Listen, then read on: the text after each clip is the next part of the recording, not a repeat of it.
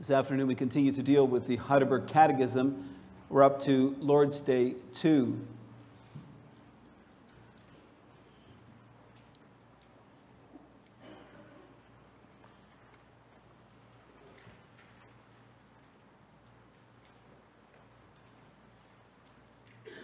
From where do you know your sins and misery? From the law of God. What does God's law require of us? Christ teaches us this in a summary in Matthew 22. You shall love the Lord your God with all your heart and with all your soul and with all your mind. This is the great and first commandment. And a second is like it. You shall love your neighbor as yourself.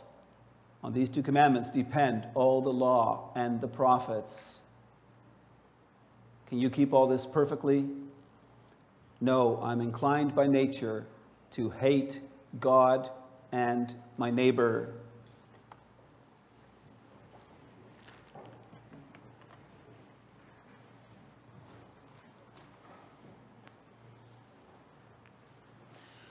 Beloved congregation of our Lord Jesus Christ, can you imagine what it was like on August 6th, 1945 in the city of Hiroshima, Japan? An American bomber was on the way to drop the atomic bomb. But the people walking about in Hiroshima were oblivious to any danger. They went about their normal daily tasks. They didn't realize that they were about to be destroyed. They were not aware of their peril. Their position was desperate, for a bomb was soon to fall upon them. Yet their condition was such that they were ignorant of any danger. This image accurately describes the position and condition of fallen mankind. The position of fallen mankind is desperate, for we face the coming judgment of God. And that judgment is much more severe than being bombed with an atomic bomb. It involves the eternal damnation of body and soul for all those who do not believe in the Lord Jesus Christ. The scriptures make it clear that the wrath of God rests on the sons of disobedience. All those who do not repent and believe will suffer the punishment of eternal destruction away from the presence of the Lord. The tragedy is that many people do not realize this as they should. The condition of fallen mankind is such that it is blind to its own fate. Just like the people of Hiroshima did not realize their desperate situation, so also today many people walk around in total ignorance. That's why God has given us His Word, in order to make clear our sins and misery, in order to help us see our great need for a Savior to deliver us from the wrath to come. God has given us His law to bring us to see how desperate our position and condition really are. The law reveals our sins and misery, yet the law in and of itself cannot save us. In order to receive comfort, we need to draw near to Christ. He is our light and salvation. When we come into His light, our sins are revealed. But that's okay. For when we come near to Christ, we also receive a great comfort. The comfort that He has come to save us from our sins, to deliver us from our misery. I preach you the Word of God under the following theme. To live in the joy of our only comfort, we need to draw near to Christ and to His Word. By drawing near to Christ and His Word, our sins are exposed and our comfort is made sure. With the fall into sin, darkness came upon this world. God's beautiful creation was corrupted. Sin and death entered a realm that was previously pure and whole. And it's not just creation itself that was corrupted. also man, the crown of God's creation, became defiled with sin and subject to death. Mankind has become totally corrupt. Our minds were darkened. Our hearts became self-focused. Our will was inclined to do that what is evil.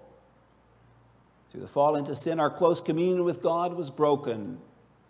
Darkness entered into this world. Yet many do not recognize this darkness. Many people do not even realize that they're living apart from God. They're completely ignorant of the fact that they are sinners. The Apostle Paul makes this clear in his address to the Areopagus in Acts 17. He commended the Athenians for being very religious. They even had an altar to an unknown God. Paul seizes on this opportunity to make known the Lord God and his Son, Jesus Christ. He teaches that God is the creator of heaven and earth and of all living things. Paul explains that it is God's intent that all men should seek God and perhaps feel their way towards him and find him. Paul opposes the Athenians' worship of idols. He says that we ought not to think that the divine being is like gold or silver or stone, an image formed by the art and imagination of man. Paul acknowledges that the Athenians sinned in ignorance. But then he also calls the people of Athens with these words, saying, "The times of ignorance God overlooked. But now he commands all people everywhere to repent, because he has fixed a day on which he will judge the world." Also today, many are ignorant of their sinful state. Modern man believes that he is inherently good. Many consider that the world's problems are rooted in the rich's exploitation of the poor, on the lack of education, on conflicts arising because of different world religions. They think this planet's problems can be solved through an equal distribution of wealth, by providing everyone with a good education, and by a tolerance of one another's beliefs. They laugh with disdain when you speak about the total depravity of man and the stream of sins that flow forth from our evil hearts. As Reformed believers, we are different. We acknowledge that we are sinful people. We can be pretty good at pointing out the faults we see in others around us. And yet, when it comes to ourselves, we have a tendency of glossing over our wrongdoings. When it comes to recognizing our own sins, we all have blind spots. These are areas of our life where we think or say or do sinful things, and yet no longer even realize that they're sinful. Beloved, we can become so used to watching shows and movies that the blasphemy and the ungodly conduct of actors no longer affects us. We can be so used to gossiping about our neighbor that we're offended when someone's unwilling to listen. We can be so aggressive in our work that we get angry and upset when things don't go our way. We can get so absorbed with making money, it doesn't even occur to us that money has become our God. It can be so common for us to make harsh judgments about one another. We're no longer sensitive to the hurt we cause our neighbor. Because what we do has become habitual, we no longer consider it to be sin. In the darkened world in which we live, sin is a daily reality. Man's sinful state has been accepted as the norm. The Apostle Paul speaks about this in Romans 1. He makes it clear that the Gentiles are guilty of sin before God, yet they are also, for the most part, unaware of their sinfulness. Paul speaks about how, by their unrighteousness, they suppress the truth. The result is that they become futile in their thinking, and that their foolish hearts were darkened. In Romans 3, Paul makes it clear the Jews are also guilty of sin against God. Paul quotes from Psalm 14 to show how we're all guilty of sin. He says, "None is righteous, no, not one. No one understands. No one seeks for God. All have turned aside. Together they've become worthless. No one does good, not even one." Paul explains how all people, without exception, are sinful. So the question is, how do people become aware of their sinfulness? Paul answers this question directly in Romans 7, verse 7. He says, "For if it had not been for the law, I would not have known sin. For I would not have known what it was to covet, if the law had not said, 'You shall not covet.'" What Paul is saying is that he did not realize how desperate his position and condition were until the law helped him to see this. God has given us the law as a mirror through which we learn to know just how sinful we are. Beloved, we hear the covenant law of God read out for us each Sunday. It sets a standard for us. It makes it clear how the Lord wants us to respond to His grace in everyday life. Yet it's so easy for us to minimize what God requires of us in His law. To think, we haven't murdered, we haven't committed adultery or stolen or testified falsely against our neighbor in this past week. It's easy to take on the attitude of the rich young man who came to Jesus, who told him that he had kept all these commandments from his youth. That's why it's so essential for us to draw near to Christ and to His Word. The reason for this is that Jesus is the light of the world. In John 1, verses 4 and 5, John the Baptist said the following about Christ. He said, "In Him was life, and the life was the light of men. The light shines into the darkness, and the darkness has not overcome it." In verse 9, John says that Christ is the true light, which gives light to everyone. And He was coming into the world. What John 1 teaches is that Jesus Christ is our light and our salvation. Paul makes this clear in 2 Corinthians 4, verse 6. He says, "For God, who said, 'Let light shine out of darkness,' has shone in our hearts to give the light of the knowledge of the glory of God in the face of Jesus Christ." When we draw into Christ, we come into the light. You know what happens when a person in dark comes to a bright spotlight. What you formerly saw as a dark shape takes on definition. As a person comes out of the shadows and into the light, you can clearly see him for who he is. The Lord Jesus spoke about this to Nicodemus in John 3. Jesus makes a distinction between those who believe and who have life and those who do not believe and who are condemned. Then Christ said, "And this is the judgment. The light has come into the world, and the people loved the darkness rather than the light, because their works were evil. For everyone who does wicked things hates the light and does not come to the light, lest his work should be exposed. But whoever does what is true comes to the light, so that it may be clearly seen that his works have been carried out in God." You see, beloved, as we draw near to Christ, we come into the light. The result is that the light of Christ exposes our sins and our misery. That's good. It's very necessary, for we need to come to terms with our sins. If they're exposed now, then we can also repent of them and seek our righteousness in Christ Jesus, our Savior.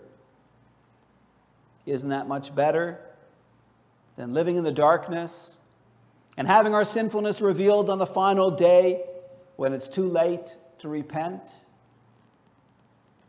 In Luke 12, Jesus warned against the hypocrisy of the scribes and Pharisees. He said, nothing is covered up that will not be revealed, or hidden that will not be known. Therefore, whatever you have said in the dark shall be heard in the light, and what you have whispered in private rooms shall be proclaimed on the housetops. In this life, we may be able to cover up our sins. We can pretend that all is all right, but that will not help us in the life to come. By drawing near to Christ and His Word, the depth of our sins and misery are made clear to us. Christ made it clear it's wrong to apply the covenant law of God in an outward, formalistic manner. In Matthew 22, Jesus taught about the requirements of the law. He summarized the law as follows. You shall love the Lord your God with all your heart and with all your soul and with all your mind. This is the great and first commandment. And a second is like it. You shall love your neighbor as yourself. On these two commandments depend all the law and the prophets. In this summary of the law, Christ revealed the depth of God's covenant law. It's not just about external rules and regulations. It requires much more from us than just outward conformity. The law's focus is on our hearts, on our motivation for the things we think and say and do. Christ teaches us that unless our behavior is motivated by love, it's sin. Beloved, who of us can truly serve God from the heart? Which one of us shows love to his neighbor in thought and word and deed? Let's draw near to Christ, the light, so our sins may be exposed. Let's diligently study his word and examine ourselves according to it. For it's only in that way that we come to know how great our sins are. It's only in that way that we realize that by nature we're inclined to hate God and our neighbor. That recognition is necessary for us to live and to die in the joy of our only comfort. For if we do not know how sinful we are, we also will not seek our life and salvation in the Lord Jesus Christ.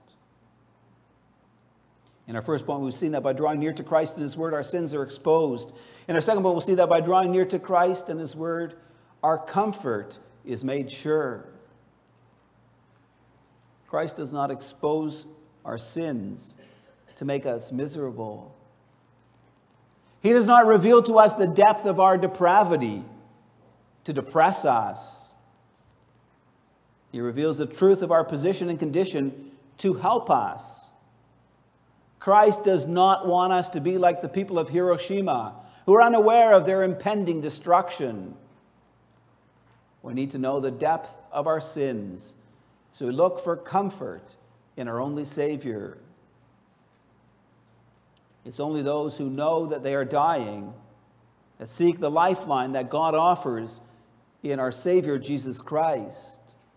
Indeed, Jesus Christ is the light who gives life to the world.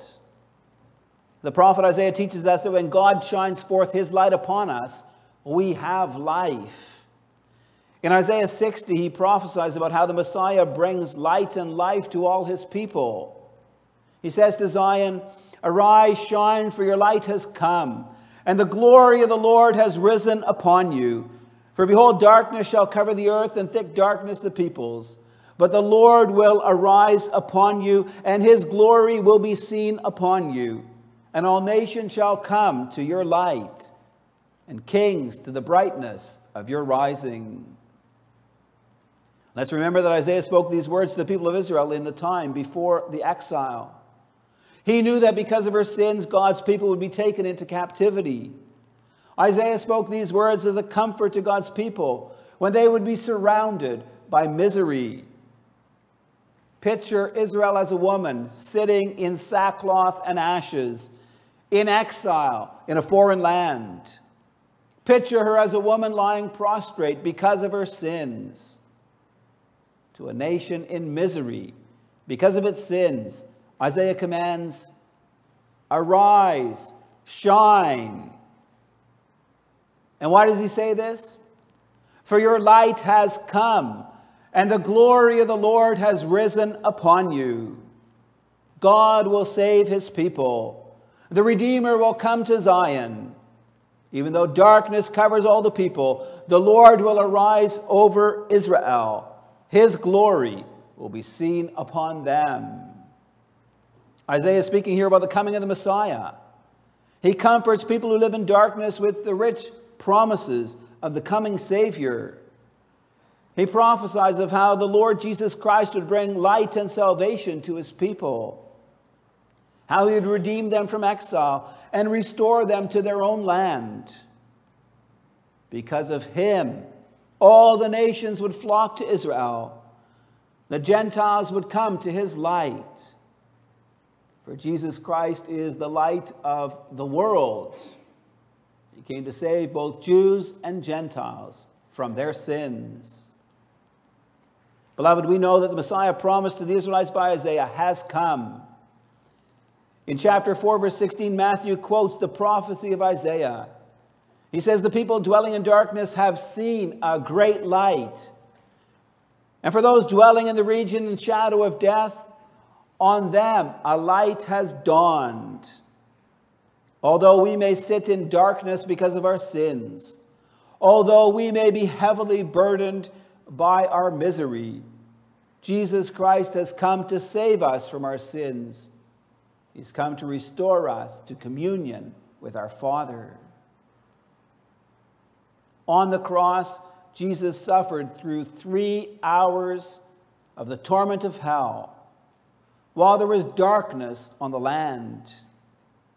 He has borne God's curse in order that we might receive his blessing. Christ gives the forgiveness of sins and eternal life to all those who believe in him. By his mercy and grace, we have life, and we have it abundantly. For Jesus is light, who gives life to all who believe in him. And so we see, beloved, that by drawing near to Christ, our comfort is made sure. In John 8, verse 12, Jesus said, I am the light of the world. Whoever follows me will not walk in darkness, but will have the light of life. In John 11, Jesus said, are there not 12 hours in the day? If anyone walks in the day, he does not stumble, because he sees the light of the world. But if anyone walks in the night, he stumbles, because the light is not in him. In John 12, Jesus said, I have come into this world as light, so that whoever believes in me may not remain in darkness. The Apostle Paul calls us to be children of the light. In Ephesians 5, verse 8, Paul said, for at one time you were darkness, but now you are light in the Lord. Walk as children of light. Paul explains that as Christians we are to show forth the fruit of the Spirit in our lives. We're to show forth what is good and right and true, trying to discern what's pleasing to the Lord. And we're to take no part in the unfruitful works of darkness, but instead to expose them. And then Paul utters a call to those who are asleep, to those who are dead in their sins, to those walking in darkness. He says, awake, O sleeper, and arise from the dead, and Christ will shine on you. These words remind us of Isaiah 60, verse 1. They show us that the same call that went out to the Jewish exiles also goes out to all of us. When we're asleep in our lives as Christians, when we're stuck in the midst of our sins and misery, the call is to believe in the Lord Jesus Christ as your Savior, to walk in his ways. Paul teaches in 2 Corinthians 5, verse 17, that it's only in Christ that we are made into a new creation. Without Christ, our life is empty and meaningless. Without Christ, we also walk in darkness. And yet the Almighty God, who created us and who redeemed us, is also the God who sanctifies us. By His Spirit, He renews us more and more so that we can actually walk as children of the light. To those of us who walk in the light, God gives very great promises. Promises about how He will be our light and our salvation forevermore. John wrote about this in Revelation 21 and 22. In Revelation 21, verse 23, he speaks about the glory of the New Jerusalem. He said, "And the city has no need of the sun or moon to shine on it, for the glory of God gives its light, and the lamp is the Lamb." And in Revelation 22, verse 5, John says, "And the night will be no more. They will need no light of lamp or sun, for the Lord God will be their light." The point, beloved, is this. In the New Jerusalem, we will dwell in the presence of our glorious God. His light will forever dispel the darkness caused by our sin and misery. Beloved, how rich we are in Jesus Christ. With the fall into sin, our position and our condition were desperate. We deserved eternal condemnation. By nature, we are sinful people, inclined to hate God and our neighbor. And of ourselves, we did not even realize the danger we were in. Jesus Christ came into this world as our light and salvation. He came to deal with our sins, to restore us to communion with the Father.